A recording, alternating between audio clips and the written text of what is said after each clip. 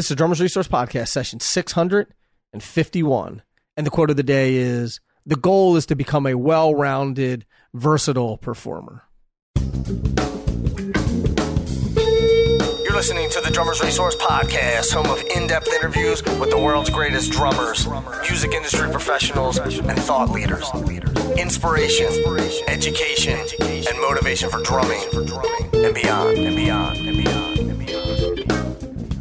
Hey, what's going on, everybody? Nick Ruffini here, episode 651. Thanks so much for checking it out. And we've got a great guest for today. We got Miss Elena Bonomo, and she is a Berklee grad and plays in sort of two different worlds. She's in the pop world and she does a lot of stuff there, but also has a very successful Broadway career. She is currently the drummer for Six, but she's also been waitress. She was just featured on Late Night with Seth Meyers. And we have a great conversation about how she got into playing and the influences and things like that, but also how she developed her well-rounded style. So being able to play a bunch of different styles, be able to adapt to particular situations, and especially in Broadway, where she needs to play different styles and different orchestrations and all of that, but then also go and do the pop thing, and she can play jazz and she can play rock and funk and fusion and all of that stuff. And we talk a lot about that, just about the versatility that's needed.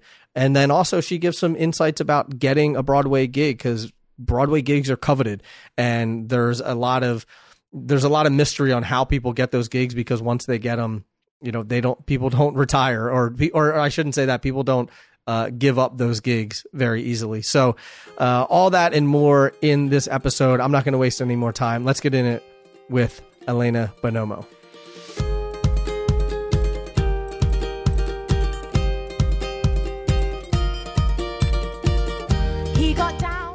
Elena, what's happening? Thanks so much for being here. Thank you so much for having me. Of course. So are you gigging tonight?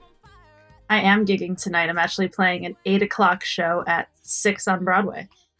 Nice. So we'll get into all that, but so do you have one show a day on Broadway? Like, is the Friday, or is there two shows on Friday, or how does your schedule work for that? For the most part, during the week, we have one show in the evening. That's usually at 8 p.m. And then on Saturdays and Sundays, we have two shows. So it's a busy weekend. Nice. And we're off, at the moment, we're off on Wednesdays. So right in the middle. It's nice. So were you part of this prior to COVID? So like when you went through the whole not lockdown, but the whole blackout of Broadway and everything? Oh yeah. Yeah. So I started the show in Cambridge at the American Repertory Theater. It's called ART. We did that for about 6 weeks. That was in the summer of 2019. And then we did about 4 or 5 weeks in St. Paul, Minnesota over the holidays in 2019. Then we had a couple weeks off, and then we started on Broadway in late January 2020. And we had about 5 weeks of shows, like 5 weeks of previews. And then all of Broadway shut down on what was supposed to be our opening night on March 12th. Yeah. It was intense. But we had a happy ending. We're back. So it's all good. It's pretty crazy how if you ask they sort of know where they were or what they were doing on like March 12th, March 13th, March 14th. Everyone is like, oh yeah, I specifically remember I was getting ready to do this. Cause like life changed for everyone pretty much overnight. And it's just amazing to me. It's like this point in time where you're like, I don't know what I did last week. Right. But I know what I was doing March 12th of 2020, which is insane, where you're like, oh yeah, I was getting ready to do this and the world completely stopped, it's just a crazy thing. Yeah, it's pretty wild. And it's like, I'll always remember that date, March 12th, 2020. Like that's going to always just be embedded into my memory forever. Yeah. Yeah, for sure. Well, I'm glad that you're back. That's good that the lights are back on, so to speak, and people are in the seats and you're entertaining again. That's amazing. I think that it's really interesting talking to someone who works on Broadway, because it's such a narrow path, and from everyone that I've talked to, I've never tried it myself, but for everyone I talk to, it's not an easy gig to break into. And people, once they get their Broadway gigs, they hold on to them forever, right? They don't quit. They don't leave. For the most part, they don't leave anything because the money's good, the schedule is good, you have benefits, all this other stuff. But let's rewind a little bit because I want to talk about how you landed on Broadway. But going backwards, we were just talking off air. You're from Westchester, New York, and you and I have a mutual friend, Mike Windish. Shout out, Mike. What's up, buddy? Hey, Mike. From Westchester, Pennsylvania. It was so funny because I lived in the New York area and people would be like, oh, I'm from Westchester. I was like, oh, really? Me too. And we would start talking about things and I'm like, oh, you're from Westchester, New York, not from Pennsylvania. That's so funny. Yeah, people get that mixed up all the time. But it's like my naivete coming through when I was like, oh, me too. And they're like, no. Oh my gosh. Well, similar situation. Like the town that I'm from specifically is called Cortland Manor. So for short, we just call it the town of Cortland. So I'll tell people, oh yeah, I'm from Cortland. And they're like, oh yeah, me too. And like, they totally mean the Cortland all the way upstate New York. And meanwhile, mine is the Cortland that's like an hour north of New York City. So not the same thing, but yeah, it happens a lot. That's why we're drummers and not, we're not, geography teachers. Exactly. So talk to me about growing up in Westchester, and was there music in the home, family of musicians, or did you just stumble upon the drums one day and you were like, yes, this is my instrument? I wish I could say I totally stumbled upon the drums, but not quite. So, and I think it all started with my grandma Jean Castellano. She plays the piano, and just as a kid, we'd go to her house in New Jersey, a couple times a month. Mm-hmm. And she had her piano in the basement and she would always play it for us like after dinner. And I just thought it was the coolest thing in the world. I just wanted to be like her. I wanted to play the piano with her. And she doesn't know how to read music. Cool. She does everything by ear. She's completely self-taught and she's just absolutely incredible. So amazing. I was just kind of drawn to music in general because of her. So we started with some piano lessons basically. And then a few years later, the piano lessons were going okay, but I wasn't great, and my parents had to force me to practice. And I also have a couple of family members that play the drums. So my Uncle Joe and my cousin Tim, they both had drum sets in their homes. So I was just drawn to that immediately. I don't know why. Like for some reason, I guess I just thought the drums were a lot more fun than the piano because you could hit things. Yeah. But no matter who I was with, I always asked if I could go downstairs and play the drums. So I was just pretty drawn to it. Yeah. How is your piano now? Not great. I could practice a little bit more. No, I don't really play too much piano these days, but I should get back into it because it would be a really good skill to have. Well, I'll tell you what, you and I can keep each other honest on this because I played piano for 9 years, maybe 10 years, right? And I've said this before, but like did recitals and all that kind of stuff. And now I can play Mary Had a Little Lamb.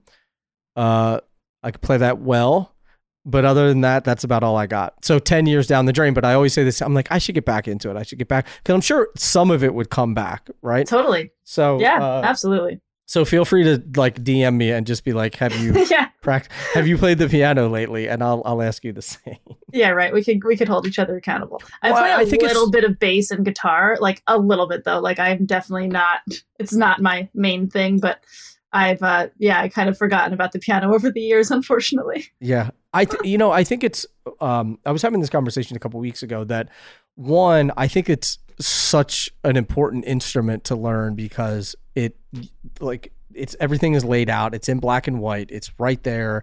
I think it's if you're going to play a pitched instrument, I think it's the easiest to learn and to play versus guitar or bass or getting into something like cello or violin or something like that. But it's all, even for drummers though, there's a lot of drummers who I've talked to that have said, once I started playing piano, it helped with my dexterity. It helped with my, understanding rhythmic composition. It helped me understanding transitions and all of these other things. And I remember like when I was in college, not hearing transitions, like when there was marimba stuff going on. And after learning for a while, you start to hear those things. And so I don't know. I mean, I'm sort of rambling, but like, I think that if you're a drummer, there should be some sort of instrument that you've either continue to play or learn at an early age to like start to understand just like rhythmic composition and notes and scales and different things like that. Oh, for sure. I think that's so important. I mean, it helped me so much as a kid. Like, even though I don't play that much piano these days, like, you know, when I was in high school and at college at Berklee, it was so helpful for me to have an idea of the piano and how notes and scales work, because I had to play vibraphone and marimba, like in the school band. So all of that, like the piano just gave me such a head start with all of those things. And especially like once I got to college and had to start taking music theory and ear training, composition classes, like just having a knowledge of a melodic instrument, especially the piano, was so helpful. I think everybody should do that. It's almost like piano is to instruments what jazz is to drumming, right? Like even if you're not gonna, like if you're not gonna be the person that's like, I'm gonna go and play bebop in New York, or you're just gonna dive into that world and stay there forever, you should at least play a little bit of jazz because of how it'll inform all the other stuff that you do behind the kit, whether you're playing heavy metal, playing on Broadway, you know, it doesn't matter. Absolutely. That's a great analogy. I never thought about it like that, but that totally makes sense. I literally just came up with that right now, and I'm like really well I'm so happy that I executed it well, because I didn't think it was I thought I was gonna fumble all over it, and after I said it, I was like, yeah. I land about 1 out of every 100 of those, so. Well, after 600 and something episodes, I mean, you have to. We're getting there. This is almost a pro, almost like a pro show here. We're getting there. Yeah. As I showed you earlier, I have no idea even how to operate my microphone. But so when you're learning, or you know, you're playing piano, you start to gravitate towards the drums. So were your uncles teaching you how to play drums, or did you go to your parents? You're like, I want lessons, and they're like, oh dear God, no, please don't play drums in our house. Pretty much. Yeah. So my uncle gave me my first couple lessons on the drums. I asked my parents for a drum set for Christmas when I was about 9 years old. And they actually got one for me, which was amazing. I really didn't think it was going to happen. I also asked for a snowboard that year. And I was like, there's no way I'm going to get a drum set. Like, I already played the piano. Like, we'll see. We'll see what happens. Yeah. I'll keep my fingers crossed. But I actually got a drum set. Snowboards outside, quiet, you know. Yeah. Versus a drum set, we'll get you a snowboard. Yeah. Yeah. So it was just the best gift ever. And it was such a surprise. Like, we woke up on Christmas morning and we saw the snowboard and some other gifts under the tree. And it was just absolutely amazing. And every year we put our little baby Jesus statue like in the manger. And like we had that set up downstairs. So my mom was like, oh, Elena, why don't you go, you know, put Jesus down in the manger? And we're like, okay. So I went downstairs. And all of a sudden there was a drum set up in the basement. That's awesome. Like, I didn't even have to unwrap anything. It was just set up right there. And I ran to it and I just couldn't even believe it. It was such a surprise. But yeah, so I got my drum set. And I think actually that year my uncle came over for Christmas, like that very day. So he gave me my first couple of drum lessons. He wrote me this little manuscript book with like 10 weeks of lessons that I could do on my own, or like my parents could help me a little bit. And that's what totally got me started. And it was great. And pretty much once I got a little bit older, once I got to middle school, then my parents knew that I was starting to take it a little bit more seriously. And they said that I should start taking private lessons. So that's what we did. I can't emphasize the fact that people's parents and how much support they give them at playing an instrument.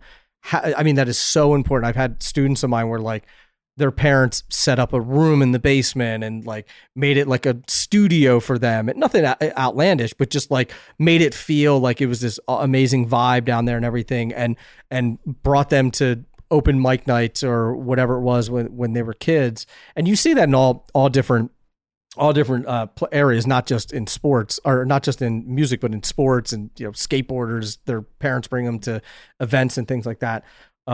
It's such an important thing to get buy-in from parents. And I would imagine anyone listening to this, like if their kids are playing, they're going to support them because they're probably a musician too. But I don't know. And I don't know how to get that message out more, but like parents need to support their kids in playing instruments because it goes a long way. Like, who knows what would have happened if your parents didn't buy you a drum set, you know? Yeah. Like I am so, so grateful to my parents for supporting me as much as they did. Like they bought me a drum set. They didn't complain about the noise. Like we had rules in the house, like, okay, you can only play between noon and 8 p.m., whatever it Right. was. But as long as I stuck to that, it was fine. Of course, my sister and I would get in fights. I have a younger sister, and she'd be like, Mm. stop playing the drums, it's so loud. But for the most part, like, nobody really complained. Like, Right. it was totally fine. They were so supportive. They paid for my lessons, and they saw how serious I was about it and how passionate about I was about it. And they really supported that. I'm so grateful. That's amazing. That's amazing. So when you decide to that you're going to go to Berklee, for you, was it a stretch? Were you thinking there's no way I'm going to get into Berklee, or were you like, no, I'm getting into Berklee, and this is going to happen regardless? I think at the time in high school, I mean, I was definitely nervous about it. Everyone's nervous about auditioning and applying Right. for college, but I really, really had my heart set on Berklee because they have such a contemporary music program there. It's not specifically focused on jazz or on classical music. Like you could kind of do what you want with the program there. Mhm. And I just really, really wanted that. I knew that I wanted to get into pop music and rock and funk and like all the different styles. I still wanted jazz for sure, but I just didn't specifically want like a jazz degree. So Right. I really had my heart set on it. And I think just, the way that my teachers helped to prepare me for my audition and just the steps that I took in order to get in, I was pretty confident that I would get in. Yeah. But at the same time, so, I auditioned for a couple of other schools as well. I auditioned for Manhattan School of Music, NYU. I thought those auditions went well, and then they didn't. I didn't get into either of those schools. So then I was kind of like, oh, shoot, like maybe I won't get into Berklee. Like what's going to happen now? I like didn't get into these schools, and what's going to happen to me? Am I still going to play drums? Like Right. it was really scary because Berklee was not my first audition out of those. I think Berklee was like a little bit later. Mhm. So then all of a sudden my confidence was just like pew to the floor. Like, what am I going to do? But yeah, I just kept pushing. I kept studying with my teachers. They made some really good suggestions, of course, and just really prepared me for it. And then I did the audition. I felt good about it, and then I don't remember the timeline, but I guess a couple weeks later, I got the email that I got in, and I was so happy. I remember to this day, like remember earlier we were talking about like we remember the dates. Like I remember March 12th, 2020 forever. I remember the day that I got into Berklee because I was just so excited. And I read my email and I like jumped up and down, and then they said that I got a scholarship, and it was like the happiest day of my life. That honestly. is amazing. That is amazing. I don't remember the date though. I'm sorry. I couldn't tell you that. But I do remember just the way I was feeling and like just how excited I was. And I finally did it. I didn't get into some of those other schools, but I finally got into one, and Berklee was the one that I wanted the most. So it was really amazing. Perfect.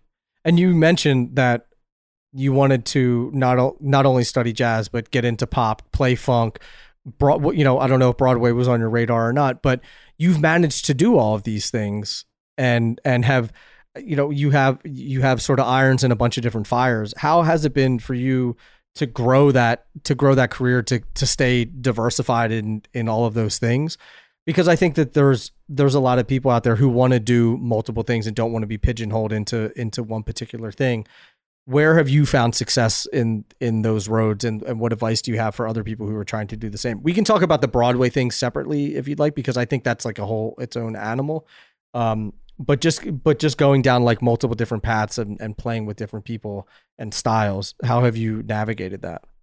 Well, I think Broadway and, playing a bunch of different styles kind of go hand in hand, because as a kid, I knew that I wanted to play on Broadway. Like I thought that would be such a cool career path. It would keep me in New York. It's a steady job. It's good money. All of those things were constantly like going through my head. So I think from the get-go, I knew that I wanted to get as good at as many styles as I could, because I knew that would be what it takes to be able to play on Broadway.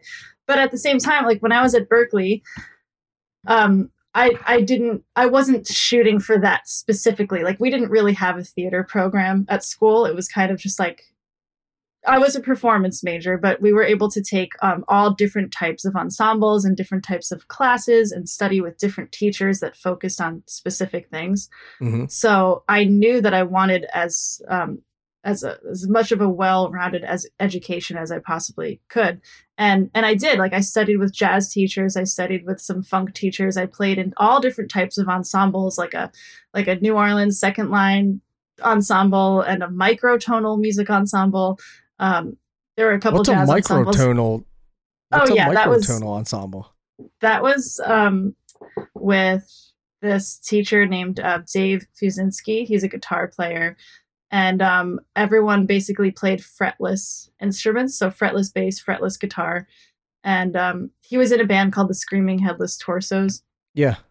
And we basically played a lot of their original music. And so for me on the drums, like obviously it's not a melodic instrument, but he taught us some really cool ways to just think outside the box. Like in his class, it wasn't just about like playing the groove or reading the chart. It was just like, okay, what other sounds can you get out of the drum set besides just hitting the head? So I got to experiment with like different types of mallets and sticks and like playing the rims and playing the shells of the drum and like putting things on top of the drums and hitting them. Like he just got us to think really outside of the box. And that was really fun. It sounds like a sound experiment kind of class, right? Yeah. Yeah. I've literally never heard of a microtonal. I don't know if I've ever heard microtonal before. I don't know if I've ever heard that word before. You should check it out. It's super interesting. It's a very different sound. Yeah, I mean, I learned a lot from being in that class, and that was only one semester at Berklee. Mm-hmm. But between that and like all the other classes that I was taking, like there was an African drumming ensemble, and you know, I was studying straight ahead jazz with a lot of my private teachers. I was studying with Neil Smith and Bob Galati at the time. I don't know if you're familiar with them, but they're both great. Bob unfortunately passed away. Had him on the podcast, but great. Yeah. I mean, great human being, amazing drummer. He's amazing. He taught me so much. But so we were just talking about the importance of all different styles, and I always enjoyed playing everything. I just didn't. I don't know if I'm just trying to think of a good way to like how to explain what was going through my mind at the time, you know, like I guess I just didn't want to go to like a jazz conservatory and only play that style because I didn't feel like I was necessarily good enough at just that one specific style. And I enjoyed it, but I didn't want to really just spend all of my time on that one thing. So that's why I tried to seek out different teachers and classes and bands. But then as a professional musician, like, you know, moving to New York, I feel like learning different styles has made me so much of a more well-rounded player. It's opened up the doors for, you know, to so many other opportunities and other types of gigs rather than just being really good at one thing. You know, it's like I can say I can play this, this, and this and incorporate all those styles into one gig or incorporate all those styles into one Broadway show, which we'll go into. But, you know, to play on Broadway, I think you really need to be as versatile as possible. Sure. And those skills have helped me a lot. I mean, looking back when you were talking about the microtonal course or class, I was like, oh, that actually comes in handy for two things. One, session work, if they're looking for sort of different sounds, different orchestrations, how can you get a different sound out of a particular thing that sounds a certain way? Can you make it sound different? But then also in Broadway, you know, there's so many different sound effects and different things going on that I'm sure you have to use your creativity on creating different textures and different phrasings and different things that are that they're asking for during the show. Yeah. That class has helped me out a lot. Well, not just that class, but just all of my experiences at school have helped me out to this day. And no matter what gig I'm on, because I just feel like I'm always I'm scooping up like my experiences from the past and like using them on certain things that I'm doing today. And it's like, I'm just so grateful for all of those opportunities and all of those things that were thrown at me at one point, and maybe at the time I didn't think I'd ever use them. But Right. now it's like, I'll pull out some Latin groove that I learned 10 years ago. And I'm like, oh, wow. Yeah, I remember that. I'm so glad that I learned that. Now I finally Right. have use for it. And Yeah. it's just like you're a big encyclopedia and you get fed with all of these things, all of these groove styles, all of this history, transcribing solos from all of the masters that came before you. And then you soak it all up. And then all of a sudden it just comes out and Yeah. maybe you don't even think about it, but you're like, oh yeah, I learned that lick once 12 years ago at this gig or, Yeah. and I love that about drumming and just about music in general. You just never know like what you're going to spit out. Yeah. And it's amazing how it compounds over Yeah. time. And there's these things that when you get tasked to do something, you're like, yeah, I know how to do that. But if you think back, you're like, how do I know how to do that? Like, I guess I learned it somewhere or I've learned it over the years or whatever it is, that we just have these little things that we pick up along the way that's what experience gives you. Like it's, you can't put your finger on what experience gives you, but it has to be all of those little moments over time that are things that you've learned or the time in the shed or whatever that lends itself to you just being a well-rounded professional musician. Yeah, absolutely. Right. So talk to me about Broadway, because it's hard to get in from what I've seen and from what I've heard, it's hard to get into Broadway.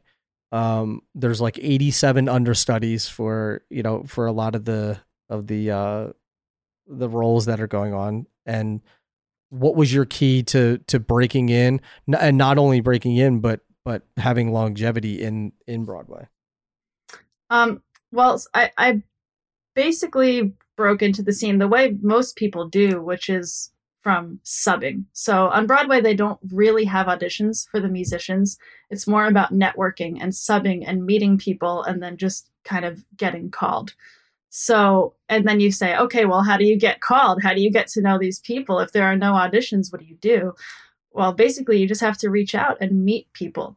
And it's, it's easier said than done. But when I was in school, I reached out to some drummers that I knew. And, like actually when I was in high school, our high school choir accompanist, her name is Sue Anderson. She, at that time, she played on Broadway. She played for The Lion King. She conducted, she subbed for a bunch of shows. So she knew at that time that I was maybe hoping to get into the Broadway scene. So she introduced me to some people and she said, oh, once you're out of school, you should reach out to these people and see if they'll come let you just watch a show. So I did. I reached out to a couple of those people while I was in college, and then those people introduced me to some more people, and then they introduced me to some other drummers, and then you just start to build this network of people that you know. And now times are a little bit different because of COVID, so all the theaters have very strict rules about who's allowed in and who's not. Everybody needs to get tested. It's a whole thing. But that's not going to last forever. But you basically just need to reach out to people and ask if you could just watch them play a show. And it's called shadowing somebody's book. So you go shadow their book, you watch them do their thing. Maybe you meet for coffee, maybe you talk about some of your goals. Like, for me as a recent grad, I was like, hey, I would love to meet you for coffee sometime and just talk to you about how you got started on the scene and what was your path? Like what did you study? What did you do to get here? And you do that with a bunch of different people, and you hear all of these stories, and then you kind of evolve your own story. Mm-hmm. So basically, after meeting all these people and making my connections over the years, one person, his name is Larry Lelly, he gave me the opportunity to sub for him on an off-Broadway show. And he told me, he was one of my big mentors at the time. I would like send him emails or give him a call if I had any questions about things. And he was like, I think this would be a really good opportunity for you because it's off Broadway. It's a smaller theater. It's not super, super high stakes because it's off Broadway instead of on Broadway. Right. But it's a smaller band. We're not on click. There's not a lot of like crazy technology happening. It's like, it was a pretty good show it was a good first show for me. So he gave me that chance and I got to sub for him. This was for a show called Cagney at the York Theater. And I subbed for him, and it went well. And that was pretty much my first taste of the Broadway scene in New York City.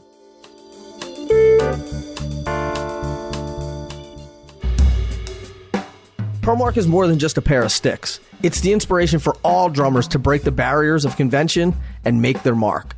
And ProMark is challenging players of all kinds to discover what makes their drumming unique and show your stripes. Use the hashtag ShowYourStripesDR on Instagram to share your own special performance, a photo of your kit, or whatever you feel sets you apart as a drummer. The best submissions will be included in a brand new ProMark official Stripes ad spot. Be sure to follow @ProMarkSticks on Instagram to stay in the loop with all the exciting things they have in store this year. ProMark, the official stripes of making your mark.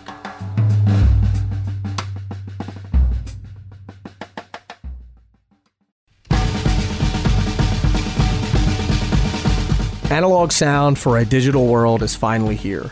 Sonar has transformed the original Sonar sound, look, and feel of the 50s, 60s, and 70s drums into a contemporary concept called the Sonar Vintage Series. Complete with an updated teardrop lug design, round bearing edges for warm, deep, low-end tone, a reissue of the classic iron-shaped bass drum bracket, and exciting finishes, the Sonar Vintage Series is the obvious choice for anyone who has one eye on the past and one eye on the future. For more information, visit sonar.com.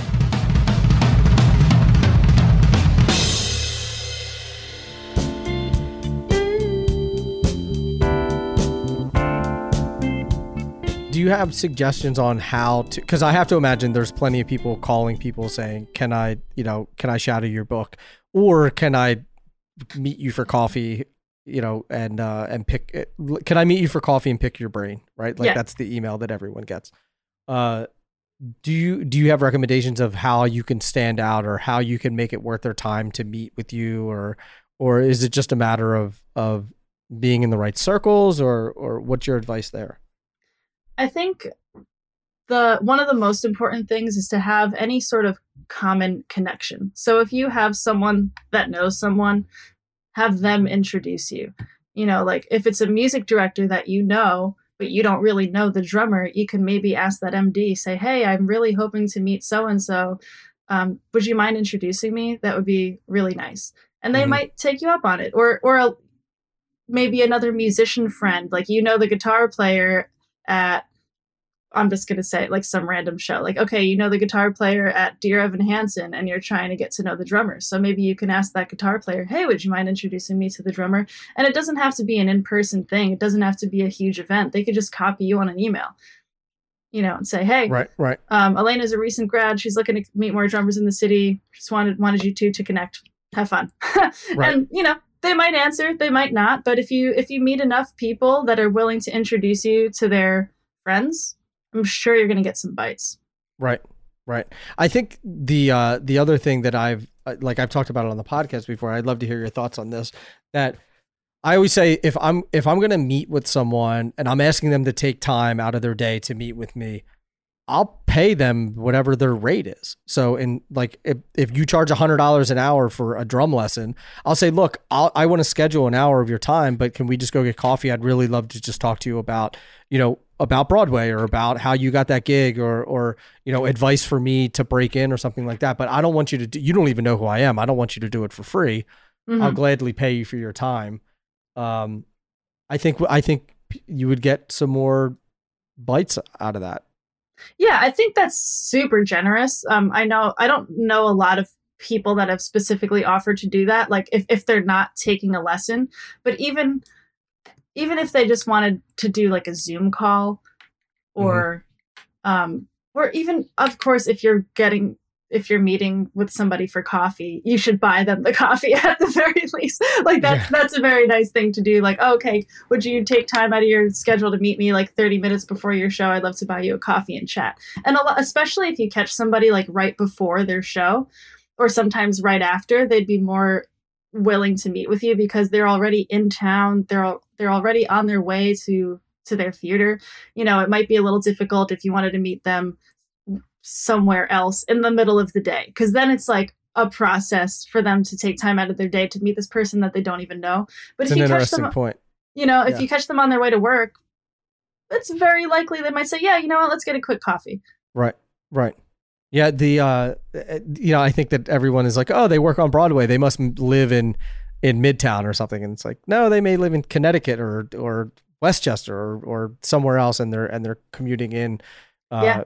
they're commuting in every day, and the like some of the stuff that I used to do is I knew like if there was a band coming into town and they were a smaller band, or maybe it was a side project, if it was a drummer that was in a bigger band, but this is their side project or something, I'd be like, hey, do you need help? Like, do you need me to help you load in and set up your drums or carry your drums out at the, like I've met, geez, I wasn't an English major. I'm with you. I don't know if I've ever said the word metin before. I've met so many friends, or so many people, I should say, that have become friends from that particular thing. Like, hey, I know you'll be here. I know you'll be here next week. I'll help you do anything. And they're like, sure, Yeah. come on. Yeah. Like add some value. I think that's a great thing to offer. Just always offer to help someone, and then they're willing to. Yeah. They'd be willing to help you out too. Yep. And the flip side of it is like, you never know. I think that a lot of times we think that we can't add value to someone because they have a more successful career than we do, or they have, they're on more records than we are, or have more money, or whatever it is. And I think that there's plenty of value that you can add to someone's life where you're like, hey, maybe you're great at graphic design and you can help them do some stuff for their, for their gigs, or I don't know, whatever it is. Yeah. Like, I think a lot of it just comes down to being a nice person. Like, just be a nice person. Yeah. Just be a good person to be around, and people will want to help you. Like, don't approach these people that you don't know with like a giant essay of an email with a 5-page resume and all this stuff. Like, because the truth is, like, they're probably not going to read all of that. Like, actually, they're definitely not. They're definitely not going to read all of that. Like, especially if they don't know who you are. Like, don't send somebody a cold email with a 5-page resume and a long bio and links to every single thing you've done. Like, they're probably not going to care. But if you give them like a couple sentences, especially if you have a mutual connection in there. Hey, I'm a friend of so-and-so. She suggested I reach out to you. My name is Elena. I just graduated from whatever. I'm in town. I'd love to buy you a quick coffee before your show. I'm a huge fan. I'd love to pick your brain. Let me know what works for you. I think that's all you really need. Like, you don't need to give them your entire history and your whole experience. Right. Just and like while you're there, like, just be nice, be grateful. That's the most important thing. Like, always thank them for their time. Be so grateful that they're taking the time to meet with you. Buy them a coffee, and things will go well. Yeah. Don't be late if they're. Don't be late. For sure. Dude, yeah, definitely don't be late. Yeah. Or you get the people that are like, oh, can I meet up with you? And it's like, yeah, I'll do, 4. It's like, oh, sorry, I can't do 4. Can you do it? It's like, no, you should work on my schedule if I'm meeting with you. Not to be a jerk, but you're kind of like, look, you got to be flexible here, Yeah, exactly. Like, if you're planning to meet a Broadway drummer for coffee before their show, you should plan on being available pretty much every night between like 6 and 8 p.m. because that's the schedule. You know what I mean? Exactly. And you made a great point about, and we talk about it a lot, but just being a good person, being a good human. And if you're meeting with someone and you are gracious of their time and you're respectful of their time, and they can see that you really care about this, and you're not, there's not like an ulterior motive. You're just there because you want to learn. And obviously you're trying to advance your career, but you're a good person. Your heart's in the right place. Your intentions are pure. And those are the people who get recommended for jobs. Those are the people who, sure, you can, come study and oversee what I'm doing on the show or something like that. And I'm sure you hear it too, where people don't get gigs, or they get fired from gigs frequently, and it's always someone else's fault. And you're like, well, after 4 or 5 times, you're the common denominator here. You're probably getting fired because you're a jerk to work with, or you're inflexible, or whatever it is. I think it's as important, if not more important, than you're playing. Absolutely. And I was just going to say, I think a lot of times in those situations, if someone gets fired, more often than not, it's not even it's not because of their playing. It's because of their attitude. So like it's really just about be a good person to be around, be a good person to work with, be nice, be grateful, and like obviously your drumming has to stand up to that as well. But I think that all of those other traits are so much more important and they'll take you a lot further in life. Yeah. You hit the nail on the head there. Most of the time, if you get fired, it's not because of your playing; it's because of your attitude. Yeah. That's 100%. I agree. So tell me about some of the other stuff that you're working on. So you're doing Broadway, and then you're working with pop groups. Are you able? You're not able to tour though, right? Or are you? So on Broadway, you're technically allowed to take a leave of absence if it's for something that's like different than your show or seemingly better than your show, or I mean better is not the right word, but just something that's like that will further advance your career. So if I hypothetically got offered to go on tour with Lady Gaga, which would be my dream gig, that would be amazing. Put it out there in the world. I think you can. Hey Lady Gaga, I'm here. Yeah. No, but hypothetically, if that were to happen, if you were to get a pop tour or whatever, you could reasonably take a chunk of time off of the show to go on tour, and then you can come back to your Broadway show. I know a lot of drummers that have done that before to go on tour with different artists. They leave for like 3, 4, 5 weeks.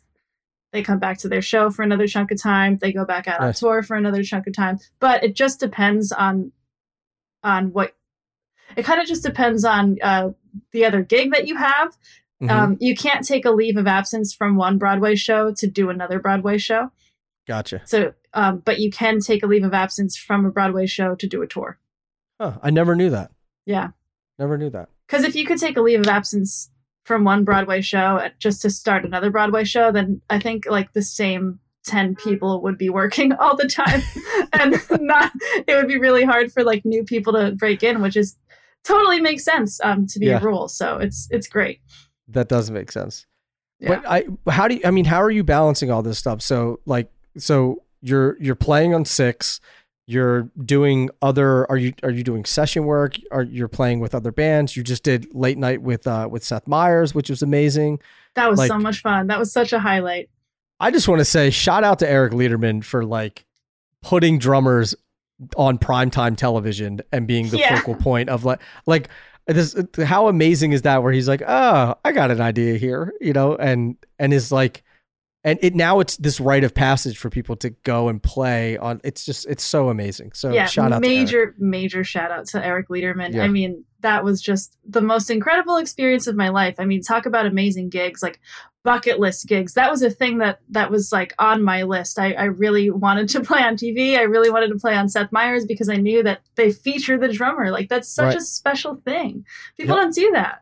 The drummer is always in the back. It's never about the drummer, but they decided to make it be all about the drummer. And that's just amazing. So special. I don't know if Eric talked to you about late night television, how it's always, all the music has always been focused on the drummer. Like all these years. So if next time you talk to him, like he wanted to do like a whole story about it because he's like, there's all of these really famous drummers throughout late night. And this whole thing that he does like sort of pays tribute to that. So, but it's amazing. I mean, it's amazing. Did you get the comfy shirt too? Yes, I got a nice cozy t-shirt. Oh my God, it's the most comfortable t-shirt in the world. It's so nice. I got some swag. I got like a Seth Meyers mug, but no, that gig was absolutely amazing. And that was a really busy week because I was playing Seth Meyers during the day because they actually tape it during the day at around like 3 or 4 p.m. And then I had to go play my show 6 at night. So it was a lot. It was like the busiest I've been in a really long time, and I was exhausted. How was the prep for that versus prepping for Broadway? I'm guessing now Broadway is sort of like second nature because you've played so many shows, but like how does live TV compare to playing on Broadway? Well, they're completely different. At least with my show, they're completely different. So like with 6 and with a lot of other Broadway shows, you're going to have a very specific part that you have to play. Like there's going to be a composer and an orchestrator, and they're going to hand you your book, the drum book for the show, and you have to learn that whole thing. A lot of times you can be flexible. Like maybe you can come up with some different grooves here and there or some different drum fills, but sometimes they want you to play exactly what's written, and you really just have to do your part and learn the book, and that's your job. But on Seth Meyers, the band all gets together during the day and they write all the songs that they're going to play for that night's episode. So say they have like 5 commercial breaks and like 2 guests that night, they come up with all that music together. They record the rehearsal. Cool. They come up with like an A section and a B section for every song. And we came up with new stuff every single day. They were just like, Elena, give us a groove. And I played whatever I was feeling in that moment. And then the guitar player added something. And then the other guitar player added something. The bass player comes in. The MD comes in on keys. And then we just like start grooving and come up with this song. That's and we basically did that for every single commercial break and every single guest like walk-on music. We recorded that rehearsal. And then a couple hours later, like during the taping of the show, the MD plays the recording of the rehearsal in your in-ears. We're all wearing IEMs. He plays that recording and he's like, all right, this is the one that's coming up next. And while Seth is talking, like while he's doing his thing, like you're listening to something completely different in your ears.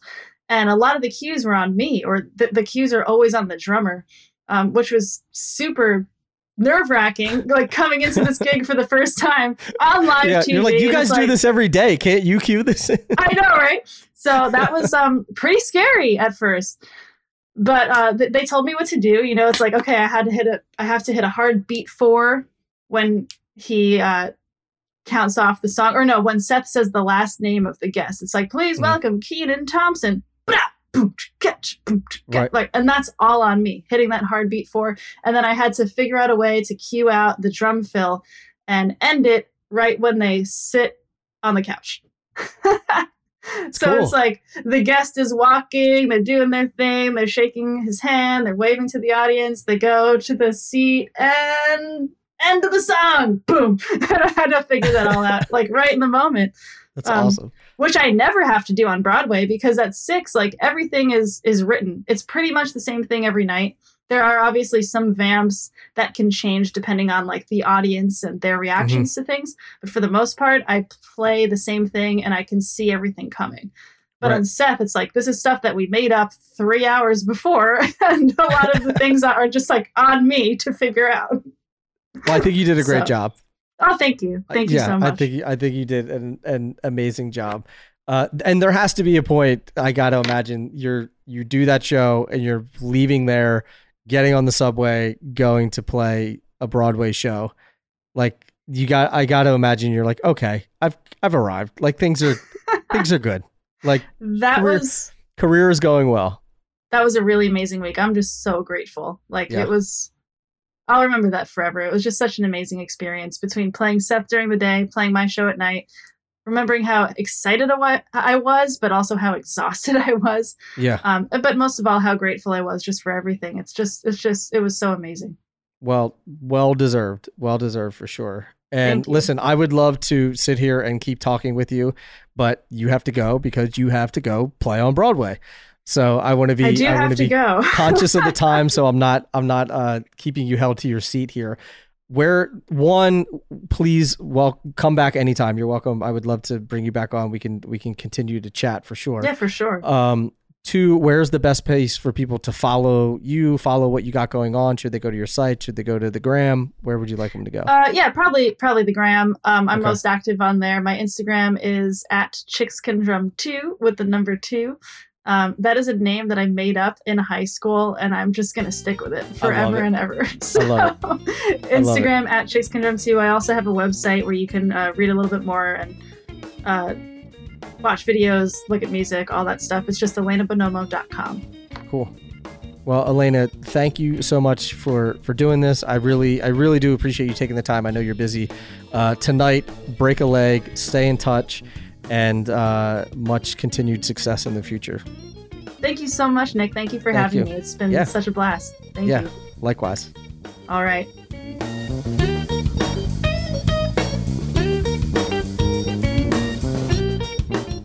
There you have it, the one and only Elena Bonomo. You can check her out at elenabonomo.com. Also, the show notes for this episode are at drummersresource.com/session651. And that's all I got. So thank you so much for listening. I appreciate you. And until the next podcast, keep drumming. And I'll be talking to you soon. Peace. Drummer's Resource is produced by Revoice Media. Executive producer Nick Ruffini, that's me. Edited by Justin Thomas. Video editing by Tomas Shannon. And graphic design by Catherine Wade. For more music and entertainment podcasts, be sure to check out revoicemedia.com.